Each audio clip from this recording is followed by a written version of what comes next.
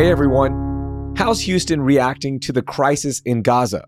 What are they doing to bring awareness to news that's coming out of Israel and Palestine? Plus, you won't believe what HISD students are having to do because of Mike Miles' new education system reorganization. And are you ready to meet 96 million other Texans?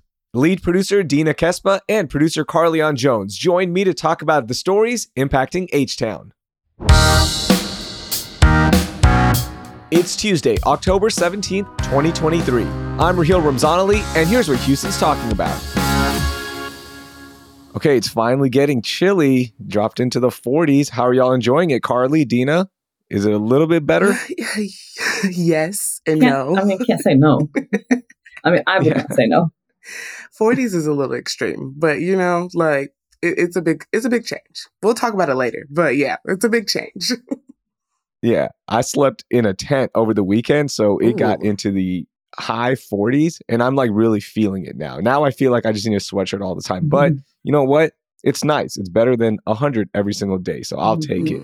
All right, let's get into our biggest news. Dina, let's start off with the Pro-Palestine protests, aka demonstrations that happened not only in the city of Houston, but all across the United States and the world. But the Houston one, let's start with that. It was an incredible display of people rallying and bringing awareness to what is happening in Gaza right now. Yeah, it was insane seeing the amount of videos I was coming across of friends that were out there. Thousands of people were outside of City Hall this weekend in solidarity with Palestine, calling an end to Israel bombing of Gaza. I mean, this, like you said, this was a protest in conjunction with dozens that were happening across the country, across the world, everyone calling for the same thing, a free Palestine and an end to the bombardment of civilians in Gaza. And we have a massive Palestinian community in Houston, maybe not comparable to Chicago, but it's huge. I mean, we would gather at least 10,000 Palestinians every year whenever we had the Houston Palestine Festival. And so you have an entire community that's really hurting. And you have a lot of people also from our community that have a lot of family in Gaza. I have two of my closest friends who have their aunts, uncles, cousins all in Gaza. And so seeing the protests, across the world call for humanity and call for people to look at Palestinians as humans and to end this now is really unifying to see it, especially in our city. I think that your point, Dina, about humanity is really just the main thing. It's just a really, really just sad time just for everyone. And I think everyone needs to have that empathy and love for what's going on. And I love that we have that unity and people going out and protesting and actually standing in solidarity. Dina, with every protest, with videos not only from the protest, but actually what's happening in Gaza hit the web and people consume them, it still seems like awareness is not there. And that's the frustrating part that for me, when I was over the weekend, as I mentioned, I was with 20 other guys, right? About my age, a little bit older, a little bit younger. And of course, we were talking about what's happening right now in Palestine and the awareness of, yes, there is something happening, but the understanding of what's happening is still not there. But I think with each protest, with each maybe episode that people consume from any podcast, I think that awareness and understanding might get a little bit better. Definitely. And there's so many resources. It's not like how it was, 50 years ago where we don't have access to a lot of resources and people on the ground doing that really hard work and putting their lives at risk to bring you accurate and true reporting. And one thing that I really want to stress on too is we're seeing so much solidarity from across different communities. The Jewish community, Sim Kern, who's a local now celebrity in Houston. She's Jewish and she's been coming out all over her TikTok and Instagram and trying to educate and use her platform as a source for people to educate them of what's going on. Because like you said, a lot of people think it's complicated, but it's really not that complicated. And, if I want to put in just a little bit of context for some listeners who just are like, what the heck is Gaza? Where is it? What is this thing that's happening? One thing that's important to understand is that this is not a war. A war happens between two countries, and Gaza is not a country. It's a small, tiny strip of land that's roughly half the size of Singapore. It's been called the world's largest open air prison. Israel controls every aspect of Gaza. That's why they were able to cut off water and food and electricity from people. And this is what international law calls an illegal occupation. So you have over 2 million people that are trapped inside this tiny strip of land, with half of them being children. And this is what we're seeing right now. This is why everyone's saying end the genocide, end the bombardment of civilians, because this is the reality of what Gaza is and where this place is. Dina, talking to you on Friday, you and I chatted a little bit, and also just watching videos from the protests. This is something that I didn't understand. So I want to bring this to the table, is that, when the war in Ukraine started and we were instantly hit with waves of raise money for efforts and humanitarian assistance to Ukraine. And that's what I was like, hey, how can we help? And you instantly said, no, we can't help. That's the thing. That's definitely still the case. Like, things aren't really coming in. The Rafah border between Egypt and Gaza was bombed as people were trying to escape. Just this weekend, we saw a convoy of 40 civilians trying to flee from one side to the other side of Gaza also being bombed. So it's hard time right now to really get aid where you need it to go. Personally, PCRF, our Houston chapter, is incredible. They've actually in the past brought kids from Gaza who need serious medical attention and need one that's severely lacking in Gaza. They've brought them to Houston and they've had them get the treatment that they needed. So that's one area of help, especially if we want to focus right now on the children and helping the children. That's a really big one. The Houston chapter is amazing. Highly recommend people check it out. And talking about the information that's out. One of the best ways to help is to end the disinformation and misinformation and circulating that. Because us continuing the misinformation that's out there, we only contribute to the increase in violence and hate crimes against our local communities, our local minority communities. We saw it in Chicago. It was bound to happen, unfortunately. And it's absolutely soul crushing and devastating to see a young boy, 6 years old, stabbed 26 times. I cannot in my mind, I can't understand that. I just can't. Yeah. And if we were to, sorry, Paul, I think it just hits closer because as a Palestinian, seeing my family in the West Bank suffer. A week ago, I learned that my cousin was shot dead by watching the news. That's just not normal stuff that happens. And if we were to just do a simple step like that, connect with your local community, connect with people, go out to a protest. There's plenty more that are going to be planned in Houston.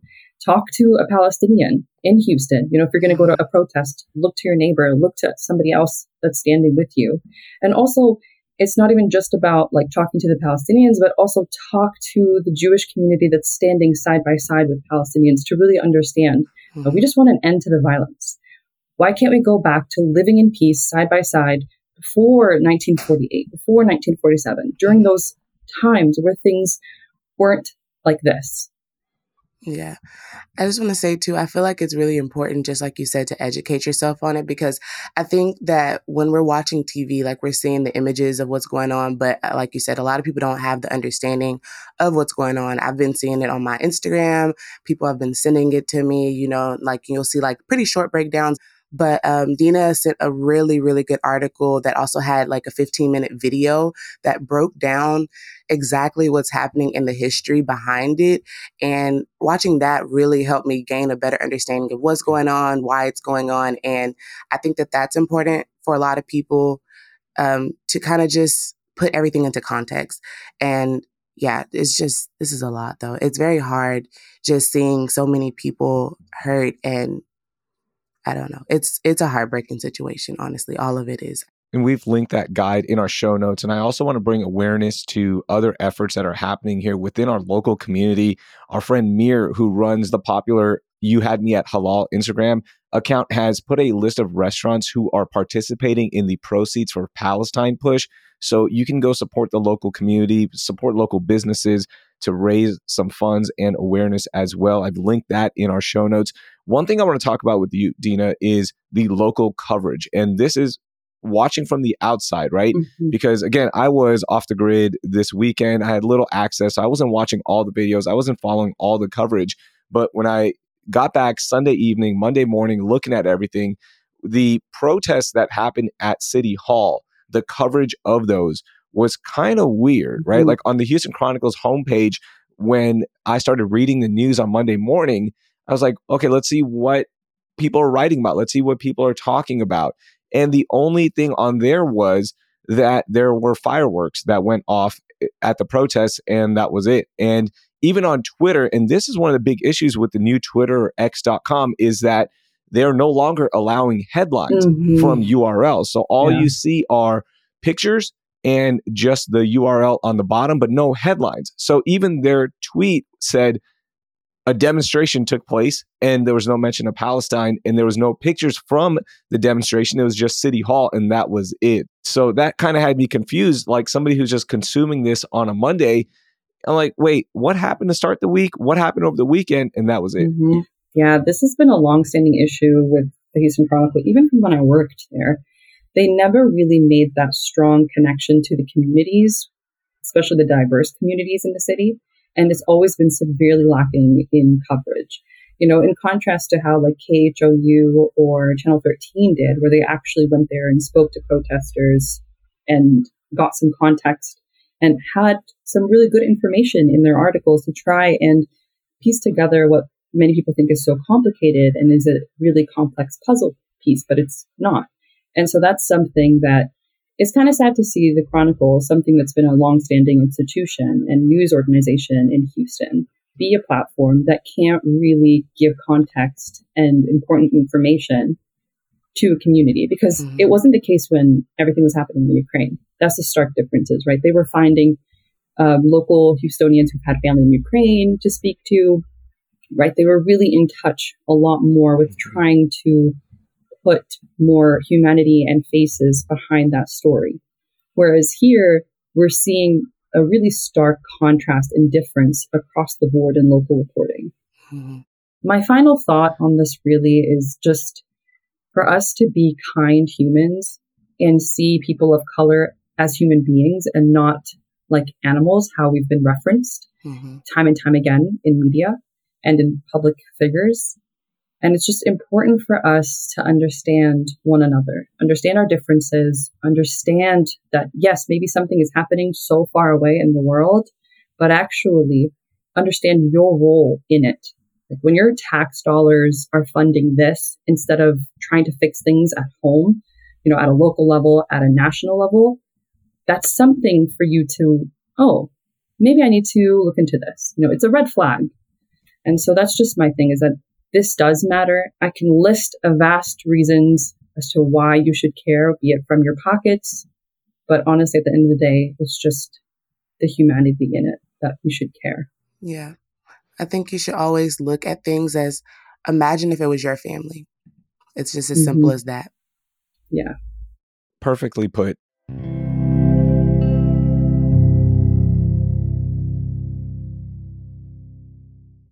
Let's go to our next big story. Carly, what do you have for us? Oh, Lord. So HISD, here we go again.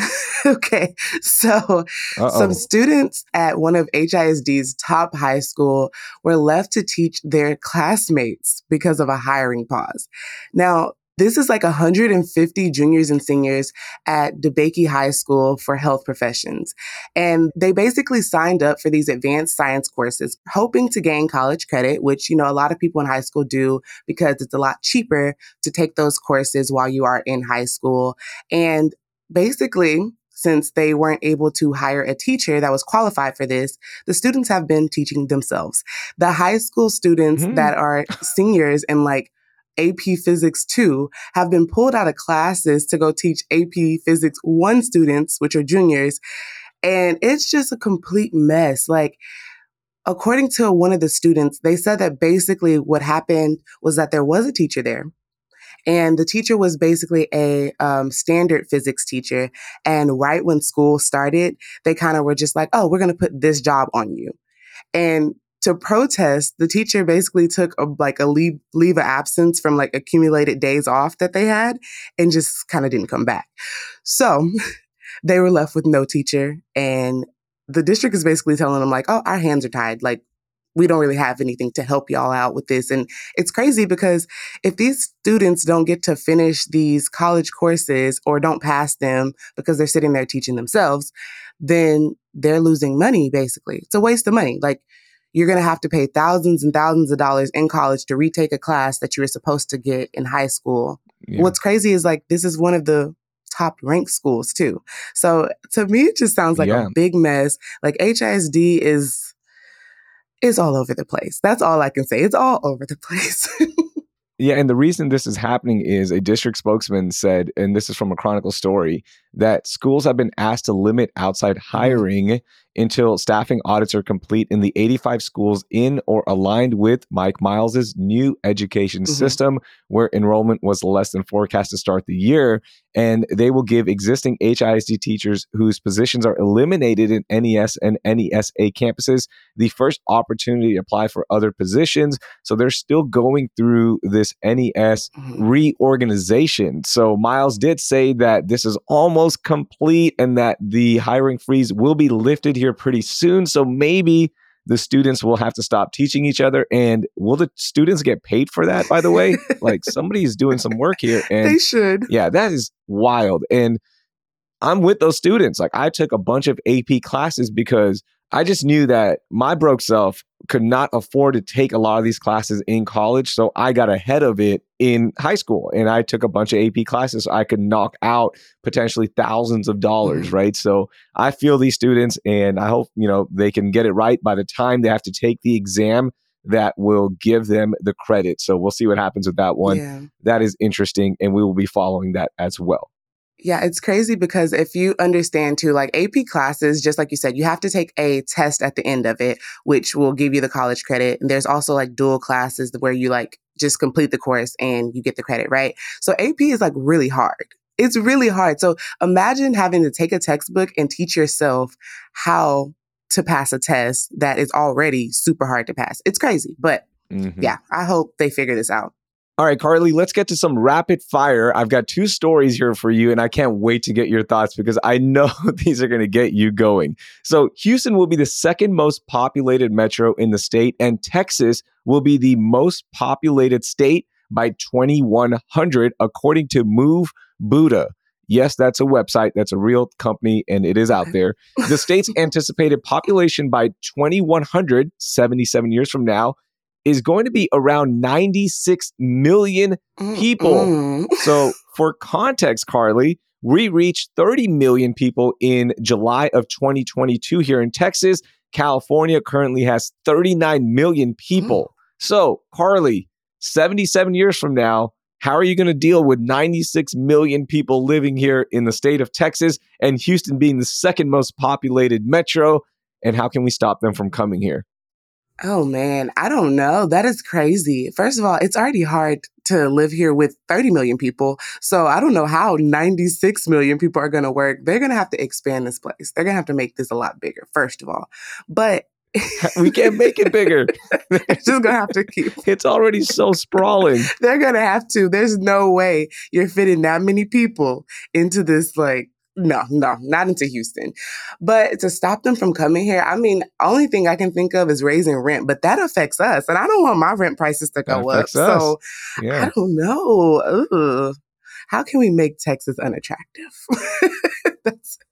That's the thing. I don't want people to stop coming here because, again, it's good for growth. It's good for the economy. And I want more people here to take advantage of how awesome Texas can be in certain facets.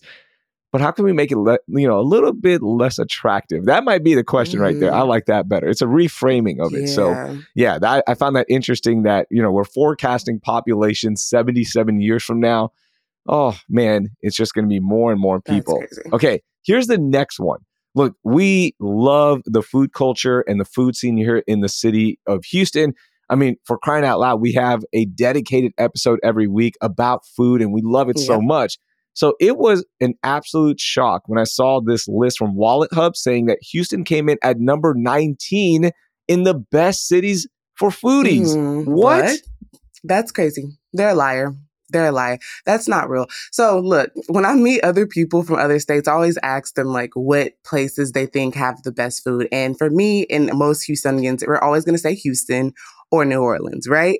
But other people, I just feel like they don't have good taste. You're eating nasty food if you don't think that Houston has the best food in the whole United States of America, okay? That's just how I feel about it. Now, the study did look at over 180 culinary hotspots from all over the U.S. and ranked them based on 28 different foodie friendliness factors according to Culture Map Houston, including the accessibility and affordability of high-end restaurants, number of restaurants, cafes, butcher shops, so on and so on. So there's a lot of factors, but even when you take all those factors in, number 19 is wild. Here's the next one. New York is regarded as the best city in the nation and perhaps the world for food. They came in at number 20. So we beat New York. Who was first? Something's off Wait, here, who right? was first? No, go back. Who was first? Who won the best place? I will give you 3 guesses and there's no way you're going to get it. Okay, 3 guesses. Okay, Chicago. Nope. Please don't say LA. Nope. Chicago was 14. LA was 13. Oh, okay. So, okay, I'm going to pick a country place. Let's go like Tennessee. Nope. Nowhere in Tennessee either.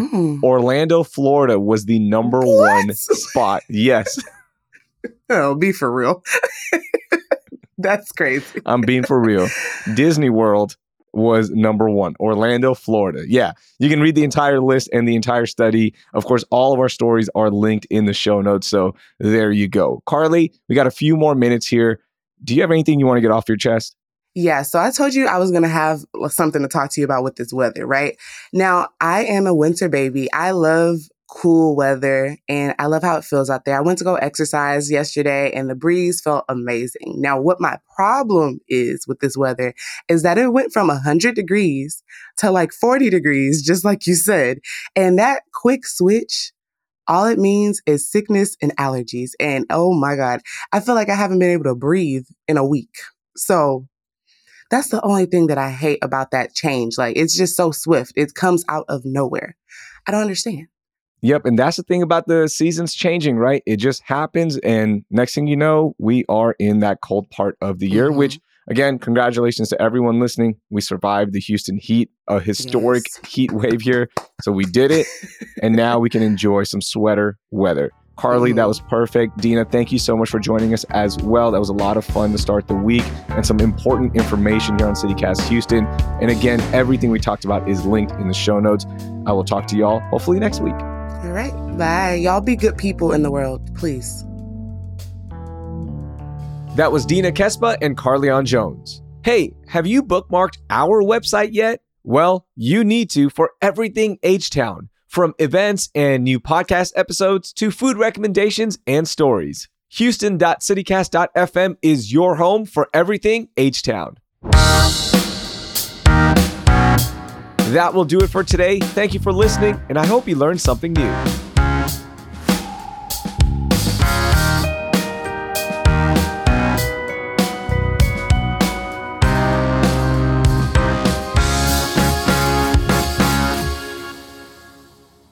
It's Tuesday, October 16th, 2023. It's the 17th.